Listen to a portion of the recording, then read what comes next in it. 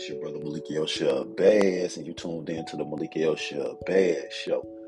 And today, I just want to say something to all the mothers. Because I had a mother, and most African American women to this day have been betrayed in some way or the other by their significant other through the trickery of the spell of love.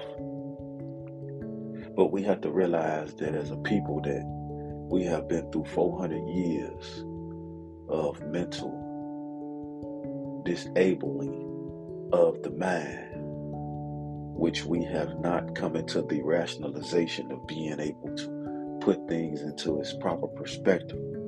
So we haven't found the true essence in the concept of love. Excuse me. But today, I want to tell you that you can break that generational curse that you have placed upon your family and your household by sitting down with the other spouse that you had the difference with and coming to terms that you can do things together, even you both are not together. This is one of the keys to fixing